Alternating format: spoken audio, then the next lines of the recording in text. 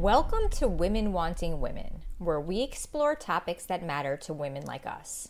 We talk about being a woman, attracting women, and becoming more powerful women by developing more self-confidence and always reaching for the next level in our self-actualization. I'm your hostess, lesbian love coach Jordana Michelle.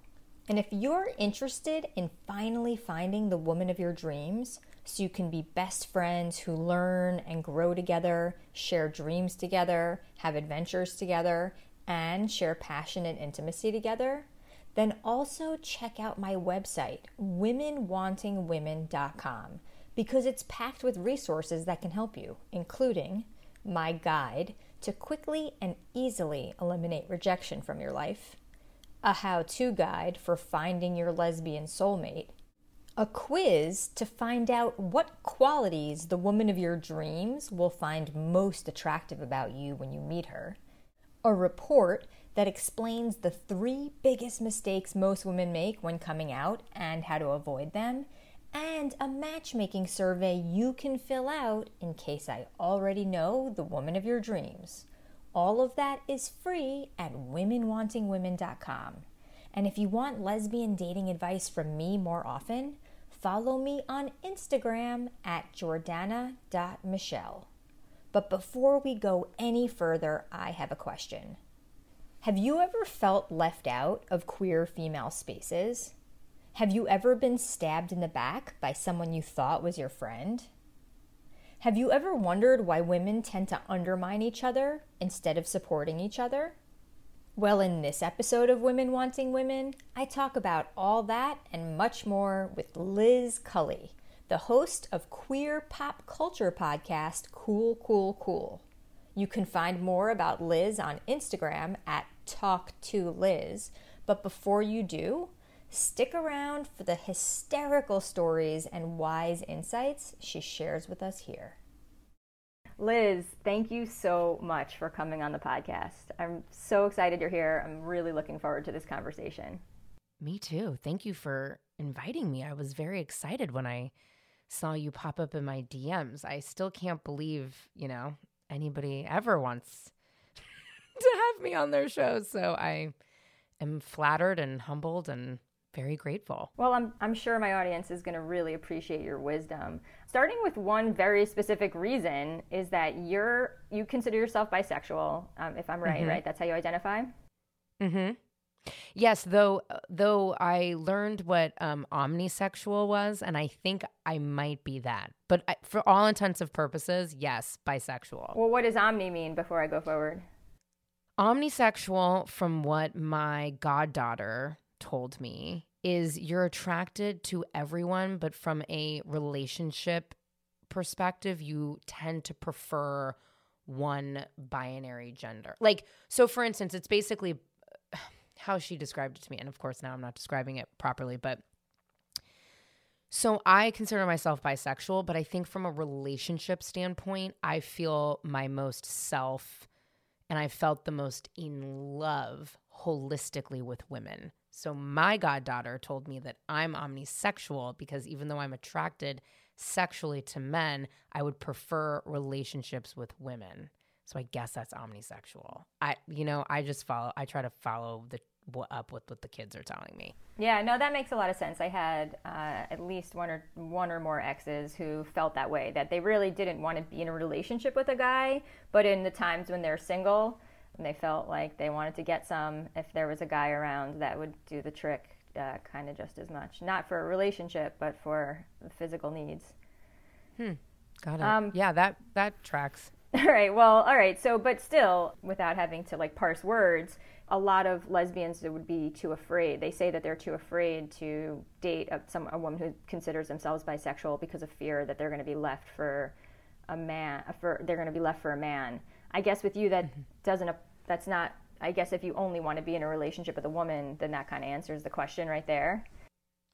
Well, no, I'm happy to answer that. I mean, I think, listen, when I was first publicly kind of dating women and really allowing myself around the age of 25, and I'll clarify, I had been sexually intimate with women prior to 25, but I had never really thought that I could ever go out on a date with a girl. Do you know what I mean? I was like, how do I do it? What do I do? Back then there was like OkCupid, and I set my profile to being open to everyone, and I was so excited about it. So that was really the time that I put myself in queer female spaces, and I was hesitant to label myself as a bisexual because there is this, old age kind of stigma around it that you're just kind of there for the fetishization. Whoop, that was a tough one. Of women, which I think in culture, we do fetishize lesbian sex, right? And I had too at that point. I had only kept it as something, I would do in a threesome or a one-off situation. I hadn't thought that I could have a real, hot-blooded lesbian relationship, which I really wanted. So I wouldn't really talk about bisexuality. And I remember even moving down to Los Angeles later that year at 25 years old, which now is almost coming on 12 years, where I would go to, there was way more lesbian parties back then, but there was a party called Booby Trap, which was amazing. And if anybody's listening that went to that, what a time. And I remember talking to somebody, and they were kind of talking, this group of lesbians really talking like shit. Oh, can I curse on this podcast? Yeah. I won't if you don't want me to. Sorry, I'm such a cursor. Don't worry about it. Okay.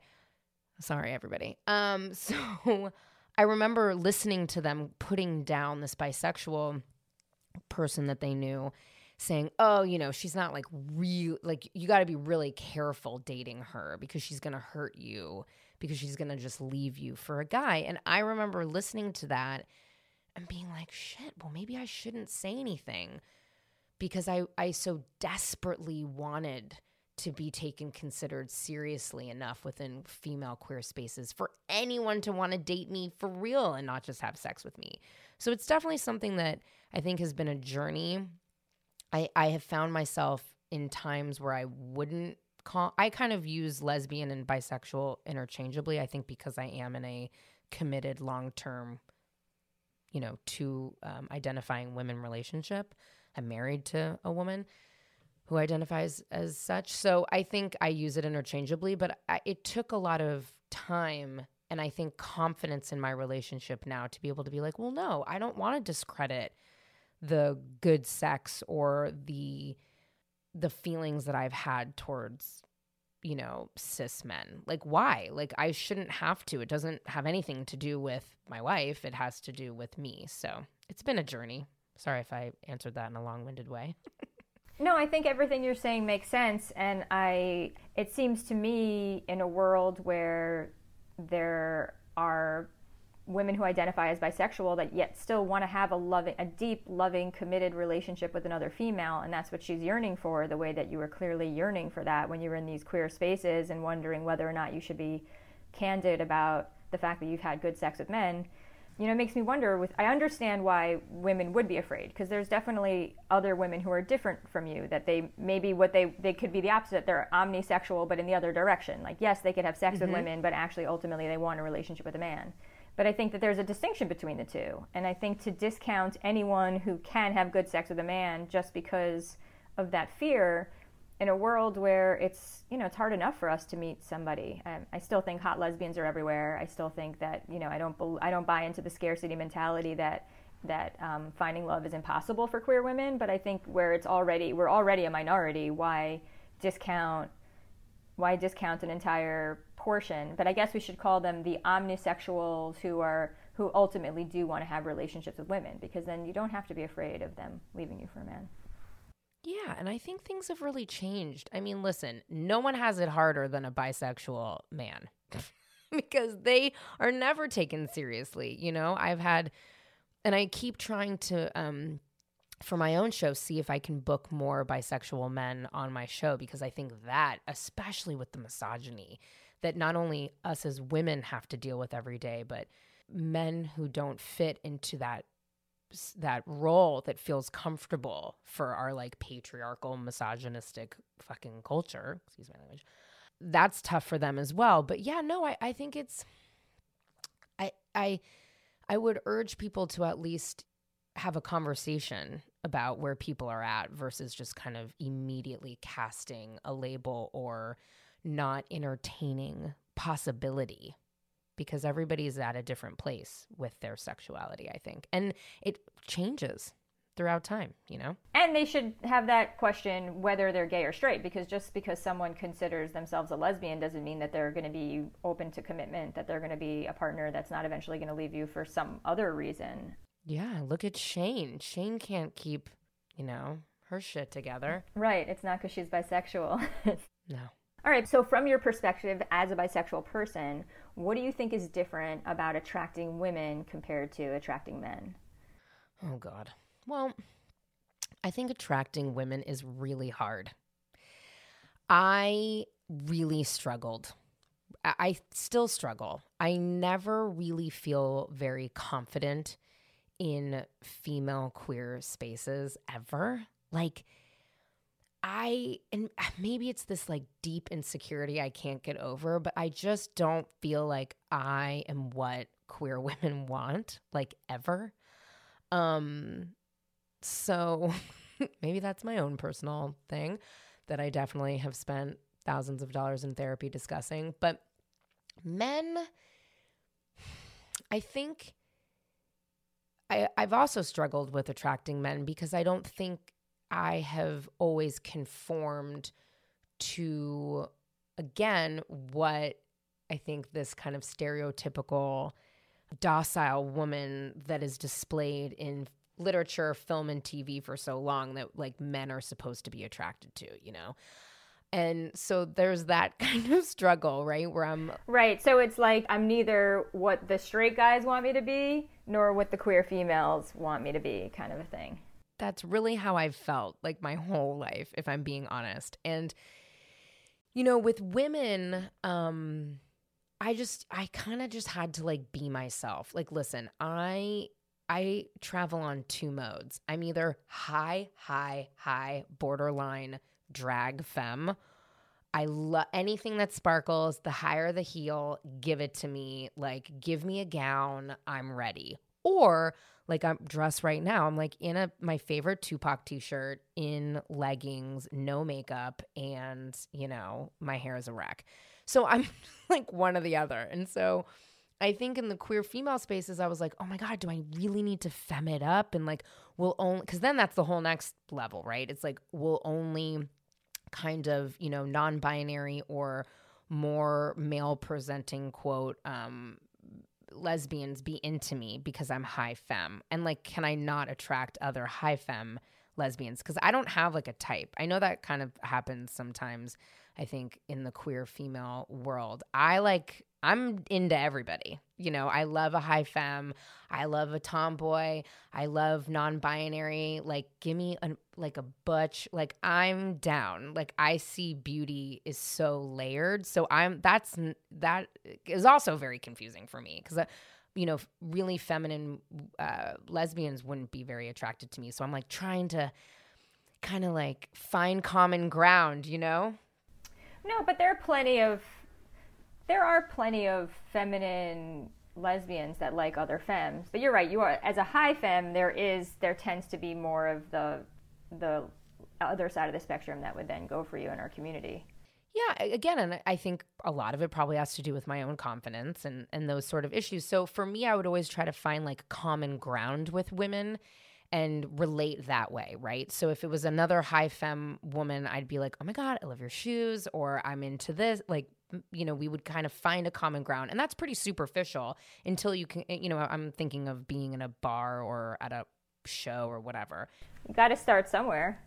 Exactly. And then you can kind of continue to go deeper but then when I felt like with more, you know, those that are like more butch or non-binary, I wouldn't have to, it would be more of this similar cat and mouse, like I would try to be a little sexier, you know, kind of play to that, which is silly. Right, play to the polarity in some way. Exactly. Yeah, and then with men, you know, I gotta be honest, I usually just like treat them mean, keep them keen. Like, guys, I mean, even last night, and I'm just a flirt by nature, but I was at a Playboy, if you can believe it, a woman I used to date who's gorgeous, who's actually femme. So like everything I'm saying is wrong. I first met her when I lived in Los Angeles. She's married to another femme. She's stunning. She works at Playboy. So I was at this like Playboy fucking party last night and I'm like with these guys and I was just like, I don't know. I was like, meh, men are trash. I'm not into it. You know, and I think negging always is kind of how I related to men. And it would work and then sometimes it wouldn't. But and actually I will say lots of gorgeous butch lesbians last night at the Playboy party. Let me tell you. But when you're flirting in that kind of using the polarity of your femininity with more non-binary or butch women, you don't bring any of that meanness into it though, right? Because they're women and you treat them a little... Because they're women. Yeah. Yeah, can't do it. You know? Yeah. Can't do it. I remember when I first started dating women and suddenly this kind of high sensitivity to their sensitivity came online, whereas back in my days with guys, I don't think I was so worried about hurting them the way that when I was dealing with women, I really took on that sensitivity all of a sudden. It's funny that you mention it. Yeah. Although I don't think I ever thought to myself, treat them mean, keep them keen, but that's cute. I mean, you can do that with a variety of different... I treat kids like that. I treat them mean, keep them keen. Kids love me. I'm not mean to kids, but I'm very boundaried and firm with kids, and I don't baby talk them. And let me tell you, if there's a kid any 30 feet away from me, it will find me. It will want to talk to me. They will want. It's just how it is. So when you talk about meanness, there's something about boundaries in there too, a firmness to it. Yeah, I mean, my God, I don't think I've ever been very boundaried with women. I mean, you know, that's something. I'm married to a therapist, so boundaries are something I only really just learned about in the last 6 years or so, 7 years when she went back to school. Better late than never. True. It's interesting what you said about finding common ground with when you were trying to connect with women who are femme like you. Mm-hmm. Can you talk more about that? How women can go about finding, I guess in a bar it's just sort of early comments, but I think there's something to that, right? That we as humans are more comfortable with people that we can relate to. So I think that's really good advice. Yeah. You know, I try to do that as much as I can. You know, I think whether it's in a dating scenario, a business scenario, me even interviewing people scenario, we're all not that different. And I think if we can kind of think about, you know, our lives and how things affect us, and it can be as simple as like, I love Italian food. I mean, if you were like, Liz, sit right here and talk about your love for Italian food for 45 minutes, I probably could do that. And if, you know, I think even little light things like that, or it really neutralizes things, and I think humanizes the situation. I think the biggest place I've struggled is finding particularly a queer female friend group. That was always really tough for me, especially since I felt like I didn't come out until I was later.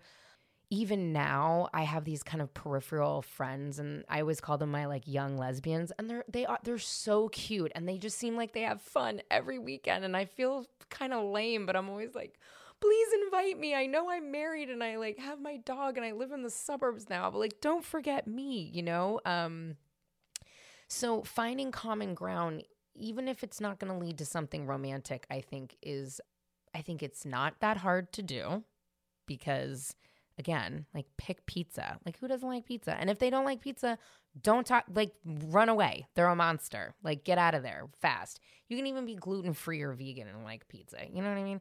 So things like that, I think, can be nice icebreakers to see, you know, how you can kind of keep going deeper and deeper. Right. There's so many things in this world that we all love, whether it's pizza or puppies or, you know, sunshine. Yeah, like if they don't like puppies and pizzas, let me tell you, they're a monster.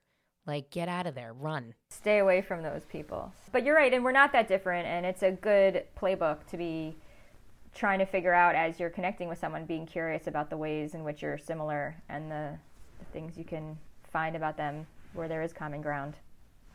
I had a very similar experience to you where I found it really hard to find a queer female friend group at first, or just any, I would go to the lesbian bars when I first came out, and I started spending time with people that I was meeting there. But for the first couple, definitely first bunch of months, but even the first couple years, it really felt like if these people weren't also gay, I wouldn't be here hanging out with them right now. I hadn't yet found people that I wanted to be with just because I loved them so much that I would have called them up anyway. It took a whole bunch of years till I was able to really curate a whole group of people. And we're not like, I'm not a group of friends type, so there's sort of one individual here, one individual there. But I'm the exact same way as you. Yeah. I'm the same way. I've felt quite a bit of insecurity about that, if I'm being honest. Like not having that friend group, I struggle with. I legitimately just did a episode that I'm putting together now is actually all about that, like not having that group.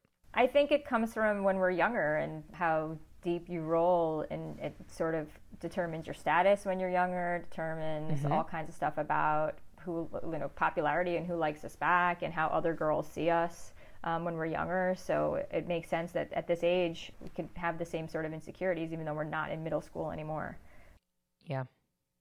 That's literally, again, so much therapy over here. So yes, all of that is where it stems from. And so that's why I think it's even more complicated sometimes when you are trying to date another woman, because it's like all those middle school feelings, being left out, not being invited to the sleepover, not going to the party, like all that stuff that I went through, it doesn't go away. I kind of famously don't forgive anybody I went to elementary school with. It has come up on many a podcast where I'm like, no, I like hate you.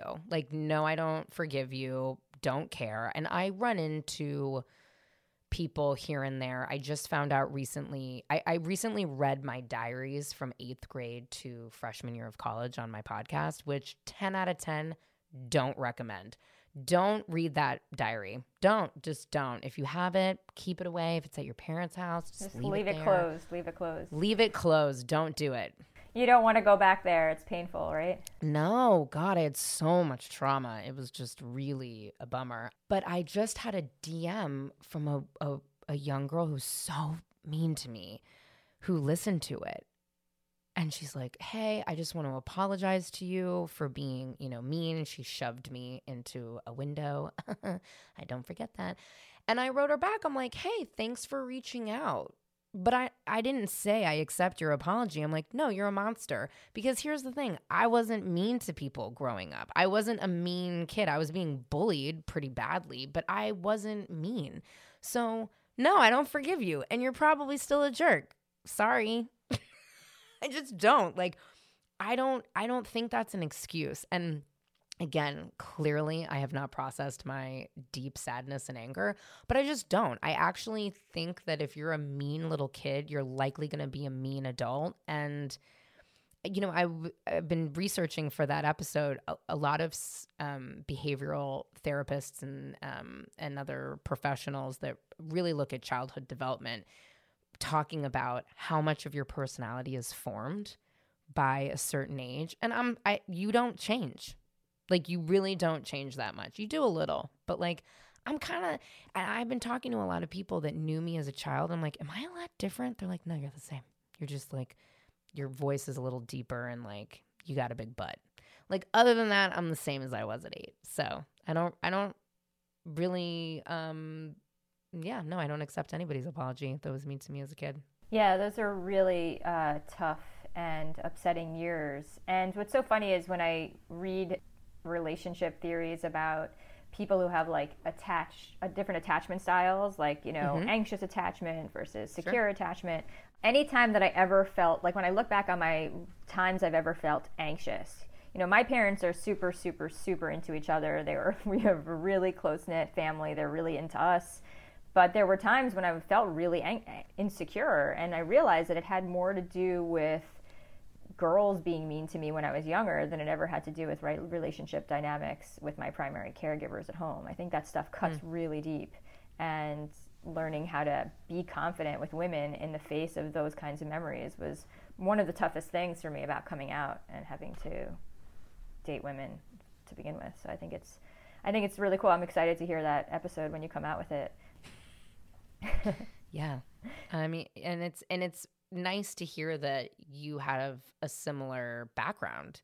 Again, that's like kind of when I go, I mean, not that you need to be at the bar like talking about childhood trauma, which, by the way, don't put it past me. I've done it. I'll do it. I'm like the weirdo at the dinner table being like, who wants to talk about childhood trauma? Because I talk about it a lot. But it's nice to have that common ground. Like you and I, we don't really know each other. Like we live totally different lives, West Coast, like wherever.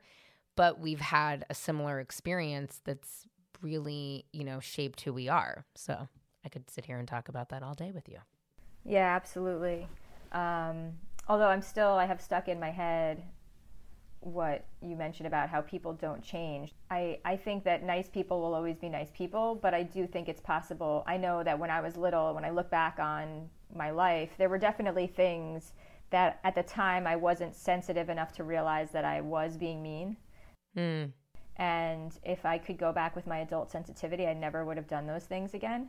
So I think that mean people probably, if you're really mean-spirited, you're probably always mean-spirited. But I do think it is possible that some kids, when we're younger, we're just sort of we're not really understanding the impact we're having in those moments because we're young, because we're stupid, because we don't know yet. And it is possible that some of the things that were happening around you weren't necessarily all done out of meanness, although probably could be a lot of it was. And I don't think there's a lot of people who have mean memories of me, but I know there are certain situations that, looking back, I could have been better, and the person I am today never would have done that. No, and I mean, of course, I'm totally being obnoxious by being so firm in that. I think you're right. I mean, listen, we've all done. I mean, I put my brother through a laundry chute. That was not safe. That was not nice. I shouldn't have done that. I'm talking about true little mean, little nasty, little mean, little brats that were mean. I mean, let me just put it this way. I never ever commented on anybody's body. I wasn't out there doing that. Again, I was a pretty sensitive kid though, because kids were mean to me and calling me fat nonstop. So I was like, and I wasn't being invited. I would, and then I wouldn't. And I think it was so painful for me, and the rejection cut so deep. It trickled into my dating life when I got older. I also was I remember moments of being really insecure that I didn't have this kind of idyllic TV, 90210 boyfriend all during high school. I didn't have that. And I was like, what is wrong with me? And I think I had to go through things to kind of figure out why that was. But I just wasn't a mean, rotten kid. And I just I see these people on Facebook with their lame tech bro husband. I'm like, you're such a bitch. I knew you were going to end up like that, so whatever.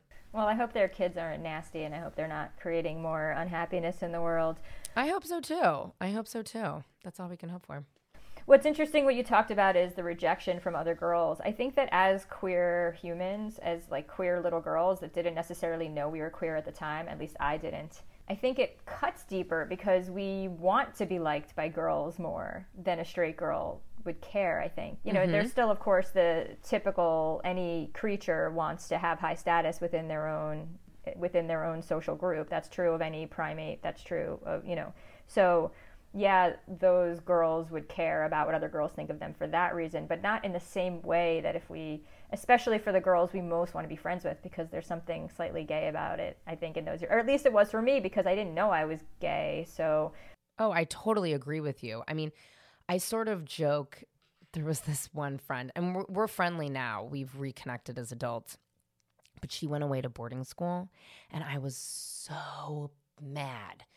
I loved her, and I loved her family. And so when I did this diary episode, I read the passage of like when I found out she was going to boarding school. And I'm like, okay, well, clearly I was like, you're my best friend. You know, I was like so in love with her, right? Like, and that felt like such a loss. And I think you're right. I think when you are a queer kid, even if you don't know it, there's those layers, that complicated range of emotions where you're like, you're rejecting me, but you're also rejecting my love, you know? It's definitely... Yeah, I think also we want them in a way they don't want us. So I know with the girls I wanted to connect with, I didn't actually want to be their friend. I wanted to be their like best friend, you know, in a certain intense way that they weren't feeling. And so there was just, it's like as if the sense that I wasn't good enough to get the kind of love and connection I wanted from a friend. It turns out I didn't want that kind of love. And now that once I came out, I finally could have girlfriends for the first time, like friends, like real, just straight up humans that I'm friends with who are girls, because for the first time I can understand, okay, these females, I want them to be my partner, my lover, whatever. And then these humans are available for a totally different type of connection, which is just, and I didn't know how to sort between them. So I found connections with females to be a little confusing. It was either they like were exactly what I wanted, and I approached them with a certain kind of intensity that wasn't ever really matched, because I didn't find a connection like that until after I came out, or I didn't see the value because I didn't understand friendship with girls until after I understood myself. Yeah. So yeah, really interesting stuff. Do you think, just in terms of how girls can be like so mean to each other, I know you also talked about a girl you once worked with that tried to get you fired. I wonder, like, do you think that women have something about us that makes us less supportive, less welcoming of each other compared to guys? You know what? I think we don't. I think, again, not to like say these words 1,000 times on your podcast, but I think because of the way our patriarchal, misogynistic culture is set up, women feel like they don't have as many opportunities. And so because those opportunities feel scarce, we will claw our way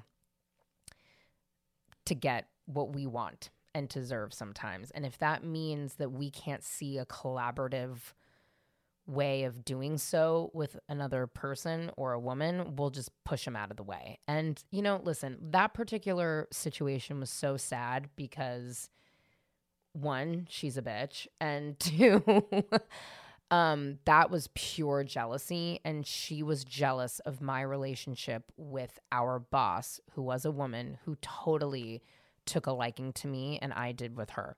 I have since found out she's also a bitch and a monster. So they deserve each other. But again, as I got older, especially with work, I've had an interesting situation where, I have this corporate job, but then I've always been artistic and, either hosted on radio or podcasts, or I've had a lot of, on-air hosting opportunities. But to be clear, I made all those opportunities myself.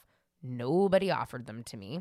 Like almost every single show I've ever done, I've self-produced, I've wrote it, I've figured out how to shoot it. I've spent more of my money ever making my own content, ever. Gets expensive. It's really expensive. It's really, really expensive. I do not make money on my podcast currently. I'm out of pocket.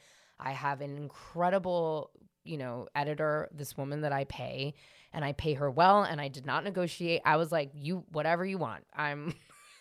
All I do is negotiate all day. So I feel like when people are like, this is my rate, I'm like, okay, should I pay you more? Because I hate like everybody haggling with me all the time. But I had to make those opportunities for myself. But because I'm kind of in this corporate landscape, I found that a lot of my female coworkers, particularly way more than men, will get really jealous of me and those circumstances. And that is like, for lack of even sounding eloquent, it's just really annoying, because the reality of it is no one's handing this to me. I didn't go to a fancy school. I worked my ass off. I was so broke. Like I just, reconnected with a guy for my podcast that's out this week. And I was like, how did I meet you? He's like, you worked in that restaurant. I'm like, oh, that's right. I've always had really hard jobs and many jobs and worked hard. So I find it really resentful. I find myself being really resentful when I have these altercations with women where they're jealous of me, because I'm like, that's so unfair. Well, so the question is, are they jealous of what you have, or are they jealous of what you have inside of you that got you to what you have? Maybe they're just jealous they didn't have what it takes to get there. I mean, I don't know how to answer that. Yeah, I mean, I don't think I have enough confidence to ever be like, that person's jealous of me. I think they're jealous typically of like my success, or that I can be on air, or that I like, and I say this like legitimately rolling my eyes and cringing, but that I like have celebrity friends or whatever. You know what I mean? Like, I think they're like, why does she get to do that? And it's like, well, now that I'm older, I'm a little bit more firm, and I'm like, no, I get this, and I do this because I'm doing it. Nobody's doing, and if you want it, girl, go get it. That's actually kind of why I like podcasting. I talked to Kat Sadler, who's like an idol of mine. She was on E! News very famously. I don't know if you know who she is or about her, but she ended up quitting after 12 years, finding out in 2017 that her male coworker was making double and a half more than she was, and she very famously quit and was like blackballed for a while. And I really look up to her.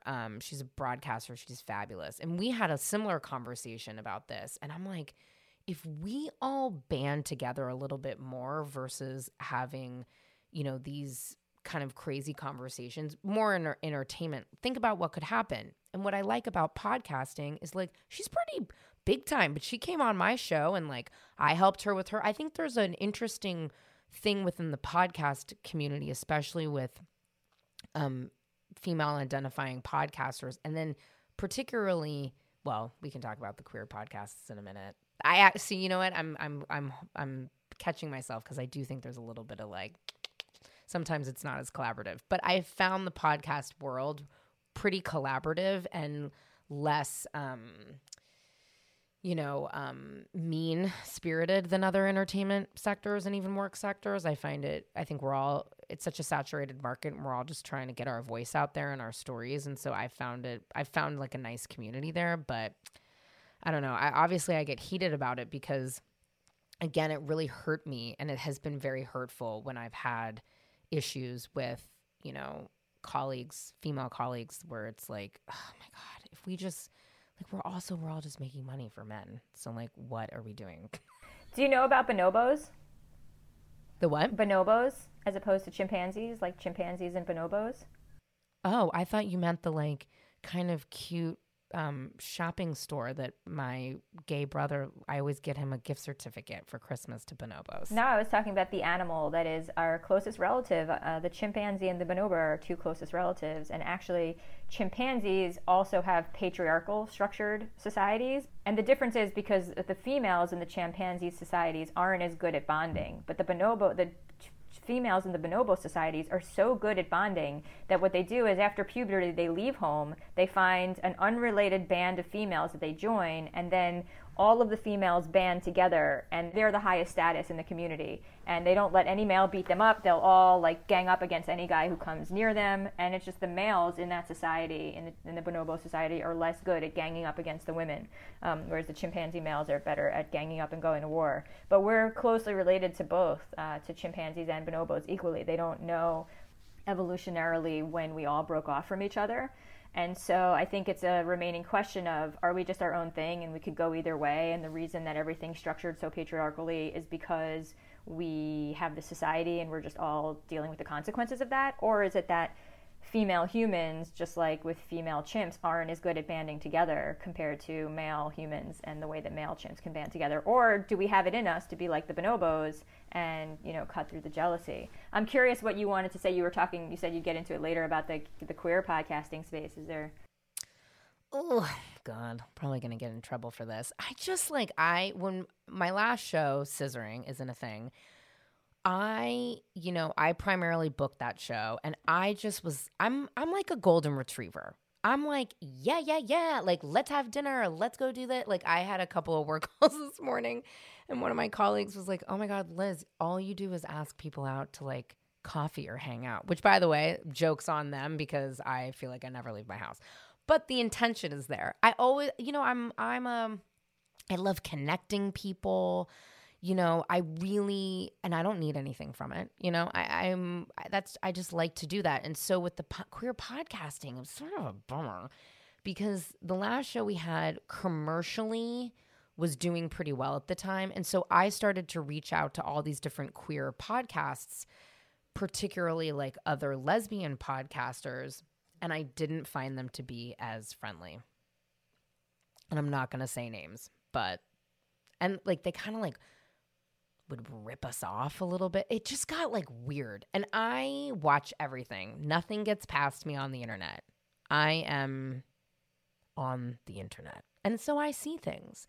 And I just would be like, what the fuck? Like, why are they like ripping our, format? Or like every time I would have this just actually happened to me. I like, well, how am I guest on? And like a week later, well, how am I guest? And it's just, and it would always kind of, again, I think this all comes back to my childhood experience of not feeling included and feeling left out and feeling like I don't belong, feeling like I don't belong in queer female spaces where I'd be like, well, why aren't you inviting us to be on your show? And like, why won't you accept coming on my show? And again, clearly I am deeply, deeply insecure. No, but there's something so short-sighted. Why wouldn't they want you and your co-host to come on and help them create more content for their community? Obviously, the community would want it. If this is a community of people that are listening to both separate podcasts, they would really enjoy the experience of y'all talking together. Jordana, I don't know. It was weird. I don't know if anybody's going to invite me on anything after this. They're just going to think I'm going to come on here and talk about my childhood and all my woes. Well, that's going back to common ground. At least that's one thing we all have in common, right? Sure. It's true. So do you have any advice for how to make women like us more instead of being competitive with us? I know you're struggling with it just as much as the rest of us, it sounds like, but. Yeah. I mean, I don't think I have, an answer for how we all come together, but I think again, it really, I tend to use humor clearly and kindness to disarm people that make me nervous. I'm not saying that works for everyone, but for myself, if I find that someone just has a preconceived notion of me or doesn't like me or doesn't want to collaborate with me, for lack of a better term, my grandmother would always say, like, kill them with kindness. Yeah, and that's easier than humor because not everyone's as funny as you.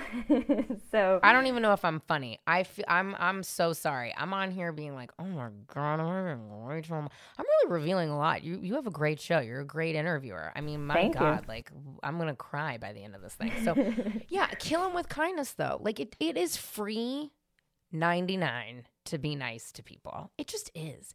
And when people are rude to me, I'm like, that sucks. I mean, don't get me wrong. If somebody like does something wrong to me or my wife or anybody else, like I will hunt you down and I will make you pay. But I'm also like I always kind of try to lead with being nice, Like how embarrassing for someone who's mean to somebody who's nice to them, right? Like, yeah. What? That doesn't really make any sense. So I think, my advice would be if we could all come together with a bit of kindness, a bit of understanding, and also like as we mentioned, boundaries, like know your boundary. Like if this person sucks and you've tried, like move on. I mean, listen, what happened with that past coworker was so deeply painful because we had been friends, or so I had thought. And I mean, the story is so wild. I'm not really like ready to go into particulars yet. And who knows if I ever will be, but it was so hurtful. I mean, I would like lose sleep. It was almost like after watching A Star is Born. I don't know if you saw that movie, but I like couldn't sleep after that movie. I kept being like, oh my God, they were so in love. Like, even though Bradley Cooper is the worst, it was just like, oh God, that movie hit me. But this situation hit me. I was just like, what did I do wrong? Where did things change? And I'm like, you know what? There was nothing I could have done. So that boundary of being like, okay, I did what I could, and this was always going to happen. So I just have to keep my side of the street clean and know that, so I always say like, just start off a baseline of being nice. But nice, I want to also ask what you think about this, because sometimes when we women want to be nice, it could also melt into a form of people pleasing and meekness, right? Oh, well, right. I wonder, like, when you're talking about kindness, you're still talking about kindness with boundaries and kindness with your own kind of edge, right? Yeah, I'll give you an example. So this woman was awful to me at my last job. It was borderline traumatizing. Literally tried to get me fired on my wedding day. Like awful. Like truly zero remorse. Like just crazy. I ended up leaving that job. I have a new job now. It really changed me because I spent a lot of time, as I said, looking at myself being like, shit, what could I have done? Or what should I have done? Or how could I have seen that as it was unfolding? Or was I mean? And yeah, I think like there were some things I shouldn't have, they were never mean, but I think I was, again, I'm pretty laser focused. Like I'm not out here, like I don't have money. You know what I mean? Like I work hard. You know what I mean? I'm not like, it's like I work for what I've got. So like I'm focused on my life and supporting myself and helping my wife and, whatever. So like, yeah, sure. Maybe I was curt or this or whatever it might be. So when I got to my new job and how I act in my new job, the second gossip, like workplace gossip happens, I hang up the Zoom or I walk out of the room. And I have a coworker who is so lovely. She could not be nicer to me, but I would politely refuse to go out to dinner with her for 2 years. Literally. Because you knew she would be engaging in office gossip. No, no, because I was just scared. It was I just was like, nope, don't trust anybody. I'm just going to keep it super nice and boundaried at work and be polite and learn about people's families and, go to the office party, but I'll be the kind of like middle person there and the first one to leave. I just was and I'm still quite like this. I'm very boundaried. I just can't even give myself an inch to get into it. So finally, I moved to the east side of Los Angeles. This coworker lived over here, and she's like, please, let's go out to dinner. And I really didn't want to because I was scared. I'm like, ugh, I really just want to keep it surface. And I'm not that kind of person. I really am.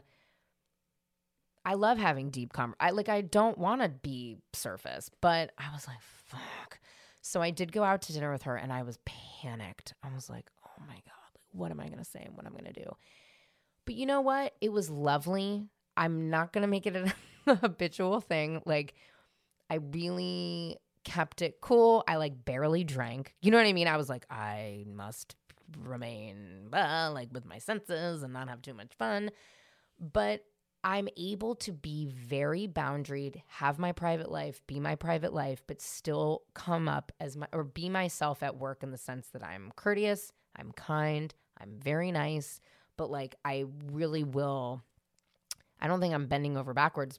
It's the boundaries, right? It's like, this is what I feel comfortable with. And this is what how far I'm willing to go. And if not, like, no thanks. I don't know if that was a good example, but. Yeah, it's really interesting. She really left you terrified to make friends at work. Yeah. And even though it seems like you're someone that wants to go deep with people, sometimes it does make sense to have boundaries and just keep a certain distance, especially if if in particular work environments. Yeah. So yeah, you've been creating content for the queer community for a really long time. What have you learned from this history of creating queer cultural content? I think what I've learned is it's really important to have queer female content, like straight up. Like the work that you do is really, really, really important. The reality of it is most, quote, gay content on the internet is geared at cis, white, gay male culture. We all know a top and bottom joke when we hear it and see it. We all know about a popper, like truly. And I think, I love working with, creating and meeting like all the queer female meme accounts. That's been something I've always really collaborated with them. God, I'm such a dyke. Emma's become definitely a friend of mine. I just connected with a woman named Liza Dye who has Bet Porter Gallery, which is really specific towards the millennial Gen Z queer Black female experience, which I think is really important as well to have that space. What I've learned about queer culture is that it's very nuanced and everyone has a different experience at this within the queer community, but then those subsets of communities have very specific language, experiences, etc. A queer BIPOC person is just not moving through spaces as a queer white person is. It's just true. And, you know, I think understanding how racism plays within the queer community, how misogyny plays within the queer community is really important. And I think I've learned so much by interviewing and talking to so many different people. Even in the gay community, it's like all these different we all hear about, you know, bears and this and that. Those communities are important to people. And so that's what I've really learned, is that having a lot of diverse content that is produced and authentic. I hate the word authentic because it's like really lost its juice, but I'm going to use it because I actually mean it. But I think creating content that really speaks to someone and their experience is really, really, really important. It's so important that we have queer female shows. It's so important that we have trans content, like truly. And not only that, but like trans female, like trans women content, trans men content. Like it's super important that all of these communities have places and resources that feel right for them. Yeah, I totally agree with you. Everyone has their own sort of flavor and they need to be represented, and they need to be able to listen to voices that are speaking their language and making sense of reality together as a group. And that's what's so great about podcasting and just the internet today, that there's so much variety out there. So for you talk about meme accounts. I don't necessarily have a list of ones that I could recommend. Is there, for people that would love to? Oh my God, yes. Let's hear some. Hell yeah. You mentioned Bet Porter Gallery. Bet Porter Gallery, Liza, you can tell her I sent you. God, I'm Such a Dyke, Emma, you can tell her I sent you. Hot Mespian, she's adorable. I just interviewed her. And are these Instagram handles? Like, where are these you? These are Instagram handles. Most of them have. God, I'm Such a Dyke, I think, is only on Instagram. Bet Porter is definitely on TikTok. And we can't even get into the TikTok thing. Honestly, really TikTok is the gayest place I've ever been in my life. I feel very old and out of touch, but the small rabbit hole I've fallen into in TikTok is there is so much queer content. So have a field day. I don't have anywhere to specifically send you, but just go down the rabbit hole. Go for it. Type in lesbian and go forth. Be prepared to lose your whole afternoon. And then from just the general queer, more encompassing, I love Saint Hoax. Nobody does it better.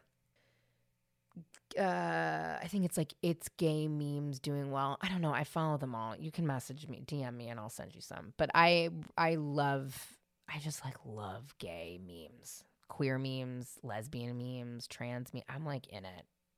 Love it. Did you come up with any theories about like queer female content or queer female audiences from the work that you've done that you can share? Yeah. I don't know if lesbians like me. That's what I've learned. No, I'm like kind of joking, but I'm not. Like, you know, I feel like, listen, especially with the new show, I make content for me at the end of the day. Like, I am a complicated, interesting person. I don't just live in a queer bubble. I'm not a trespasser in the straight world. I'm like all over the place. I have all different types of friends. I was like a debutante, but I probably smoked a blunt with your favorite rapper if you have one. I grew up in San Francisco in the 90s. Like I'm a weird person. So sometimes I feel like I don't really have like a great queer audience all the time. And again, probably my insecurity. A lot of my audience with Scissoring Isn't a Thing and now with Cool is primarily, I think, by curious women who identify as straight and are married with children in the middle of the country. And they're like, what is up with this crazy queer lady in LA? Like that, I think, is a lot of my audience. I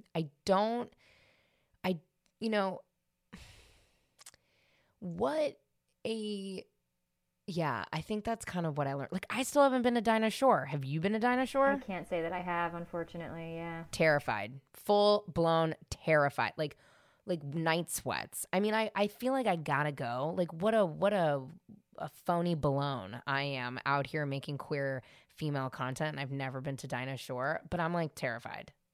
I would be so nervous. I would be a nervous wreck. But have you been to Pride? Why would it be different? I don't know that you've been to Pride. I'm assuming you've been to some Pride celebrations? I mean, I've been to a million Prides. What would be the difference? Pride is like straight people. Pride is not a lesbian pool party mecca in Palm Springs.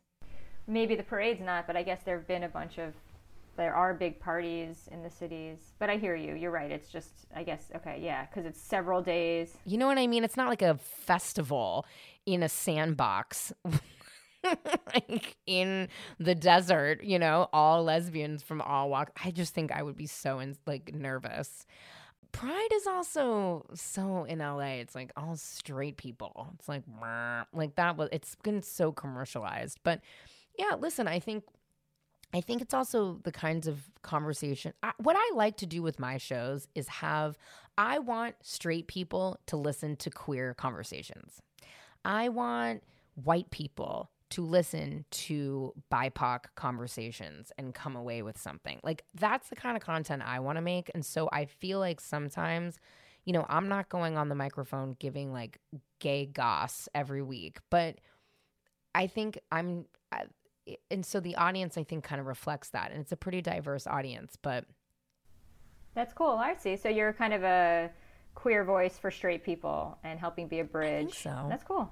I'm not a very good gay. You know? Well, someone's got to do it. Sounds like you're doing a great job.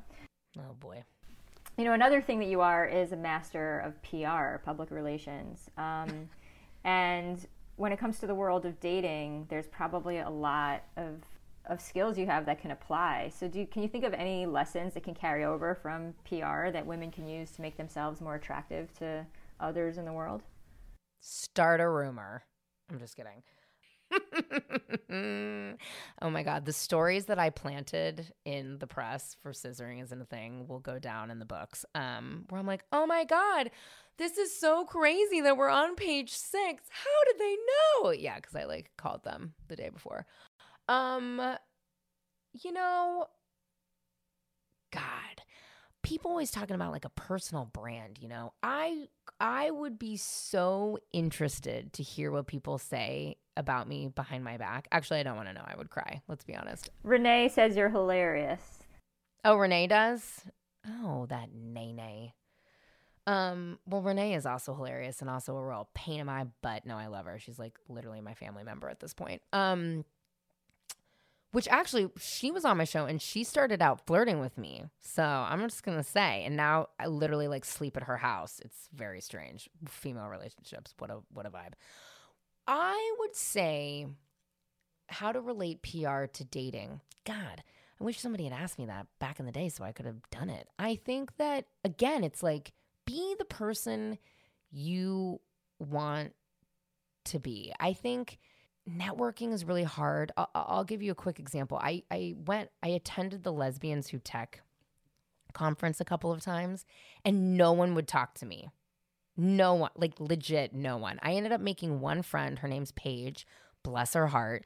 I just sent she and her wife a wedding gift. Congratulations to her and her wedding. Oh my God, congratulations to Paige. Like, what a little sweetie baby angel. She was adorable. She was the only person that talked to me.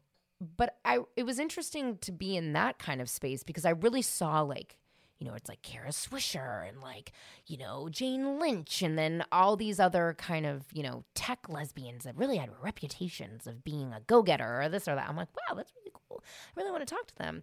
And then I didn't really find them approachable. So I was like, oh, I can't really get to know them. But I guess I would say from a PR perspective, it's like, who do you want to be? Like if you're living in your town and there aren't that many other lesbian folks, because I do understand the privilege of living in a coastal town and how many out people, dating pool is a little bigger, right?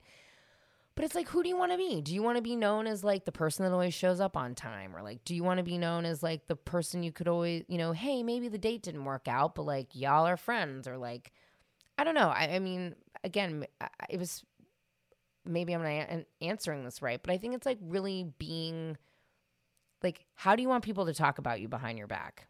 Is what I would say. I like that. It's sort of like owning your story. And then how do you apply that advice? I think it's a great way to start. It's a tough question. Like, how do you want people to talk about you behind your back? Well, how do you then execute on that? How do you make it so that they do talk about you that way behind your back? I think you're only as good as your last interaction with somebody. Sometimes it's hard if you don't have that like deep, long relationship. It's like hard to backtrack sometimes. So it's like, how do you want people to talk about you behind your back? Again, I don't know what people say behind my back, but I know that the way that I speak to you on this podcast and the way that when I hang up with you and have to like race back to work, and the way that if my mother unfortunately calls me after she's had 3 martinis this afternoon, I will be the same person all the time. Always. Like there isn't, I mean, sometimes I get a little crazy corporate with my emails. Let me tell you, I love a per my last email. But I'm pretty much the same person all the time. So I think that consistency, helps with my personal PR, which is she's emotional, but and always 2 minutes late for a Zoom. All right, I like it. Own your story and be consistent. And I think that sounds like a great place to start. I love it. Speaking of emails, you talk about being famous for your cold emails. And, for anyone who wants to create success in their life, you sound like you're really just like a self-made person in everything you do.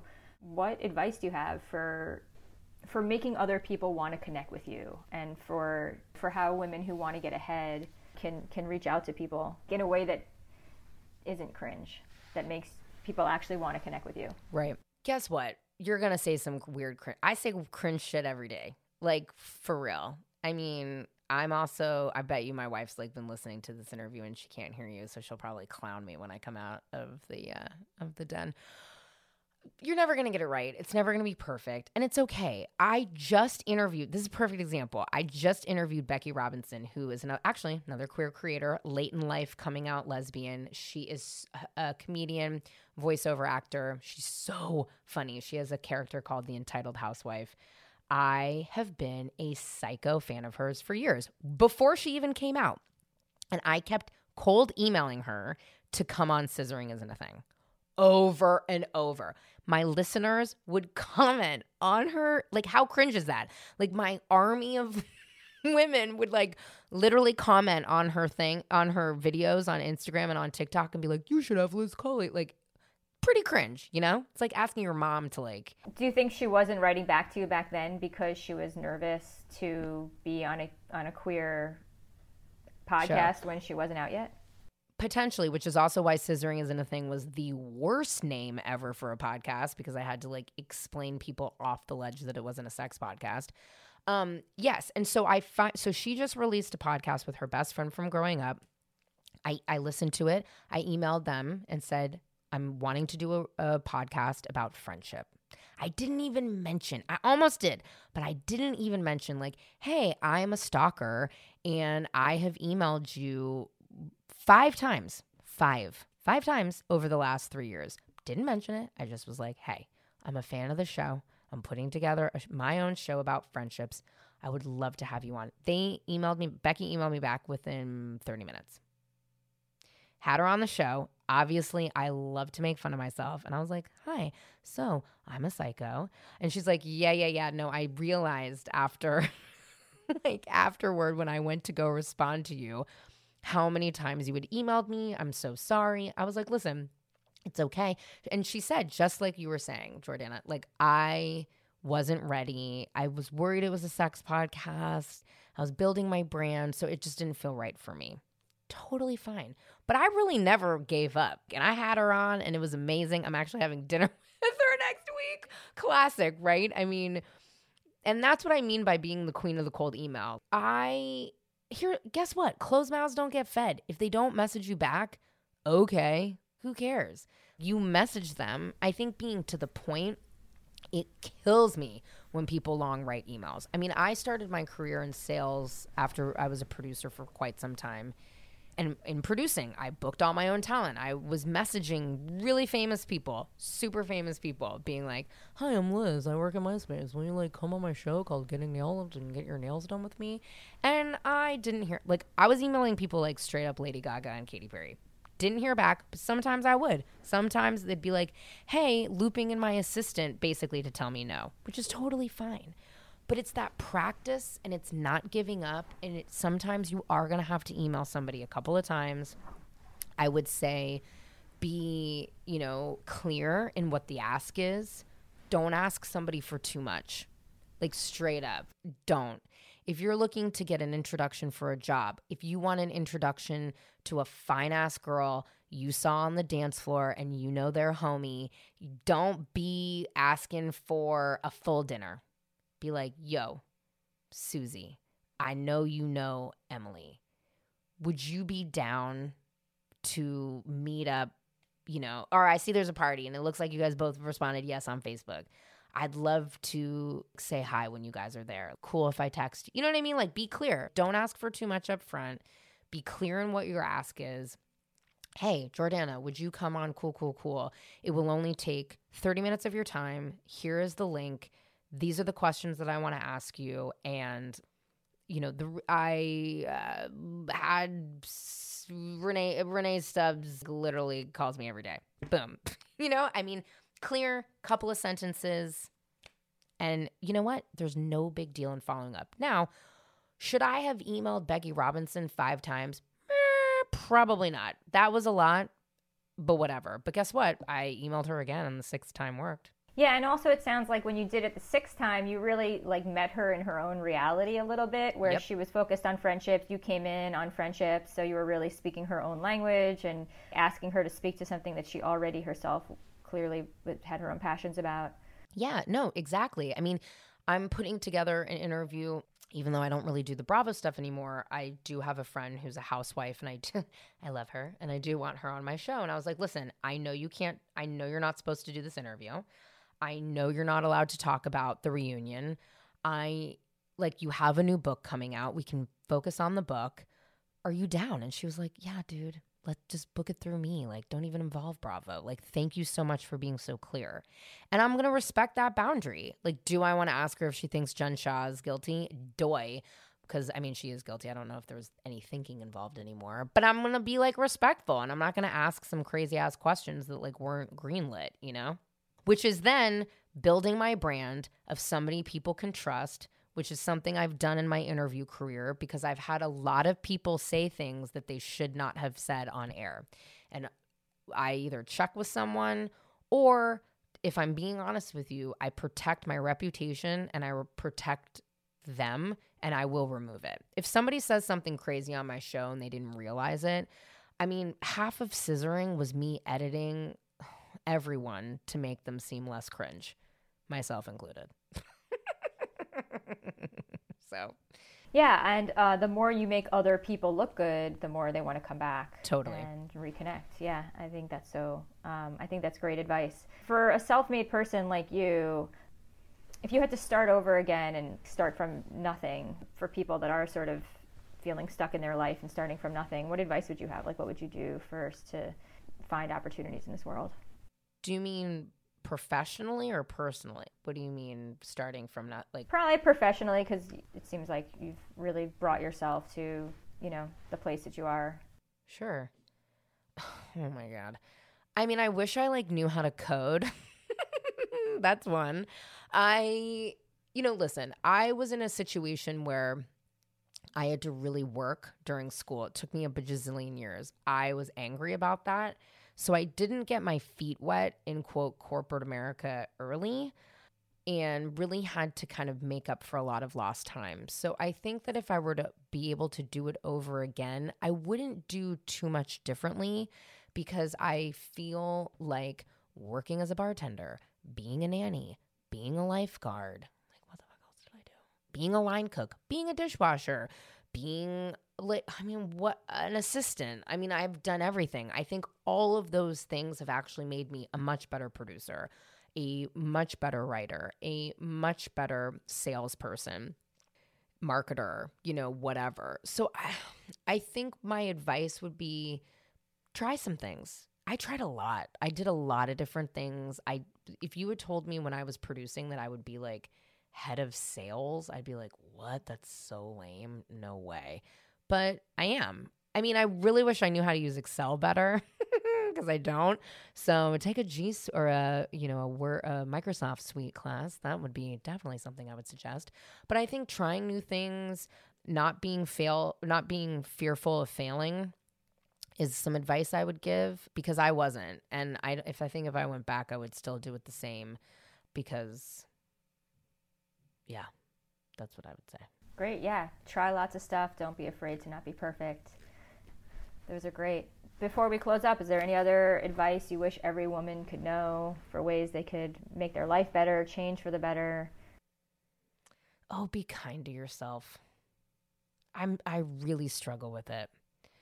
I am not nice to myself, and that's not good. And I think that you can really feel people's confidence. You can really feel, I think like love radiates.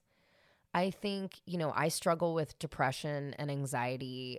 It took me a long, long time to get on medication, and that is working for me right now.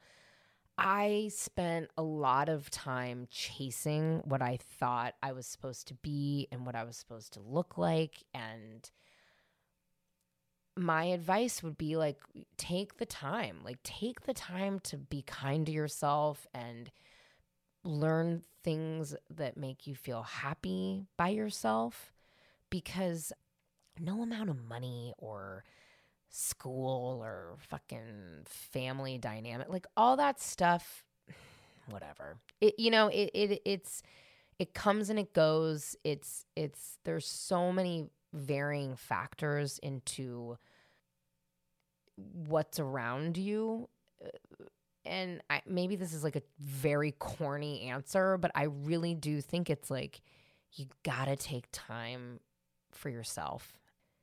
So that's what I am not perfect at that. And I'm really, trying. And mental health stuff is expensive. And I understand the privilege that I'm in now to be able to afford mental health, but I wasn't for a long time. And I now have the tools to really understand how to try to be the happiest version of myself that I can. And I think it's really taking time for yourself and being kind to yourself. And it's a practice. It's not like an overnight thing.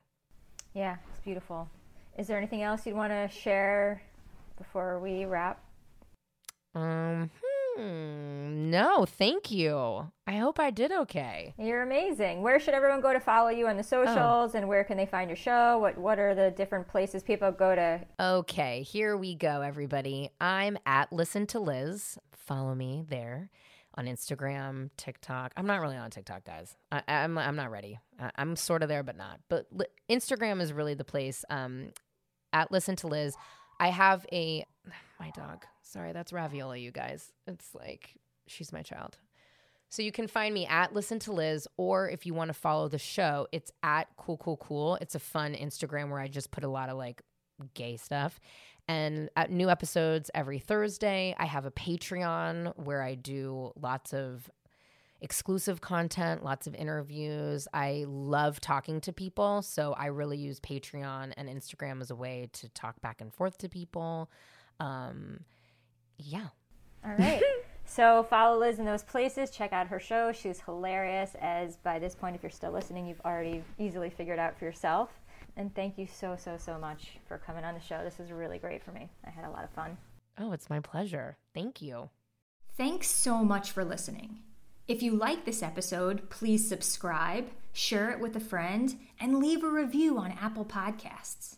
And if you want lesbian dating advice from me more often, follow me on Instagram at jordana.michelle.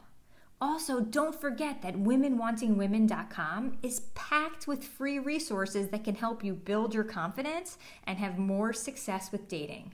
While you're there, you can book a one-on-one coaching session with me to get my personal support in finding the love you long for. Until next time, keep remembering that hot lesbians are everywhere, that love is real, and that the woman of your dreams is on her way into your life in perfect timing. And I'll catch you next time on Women Wanting Women.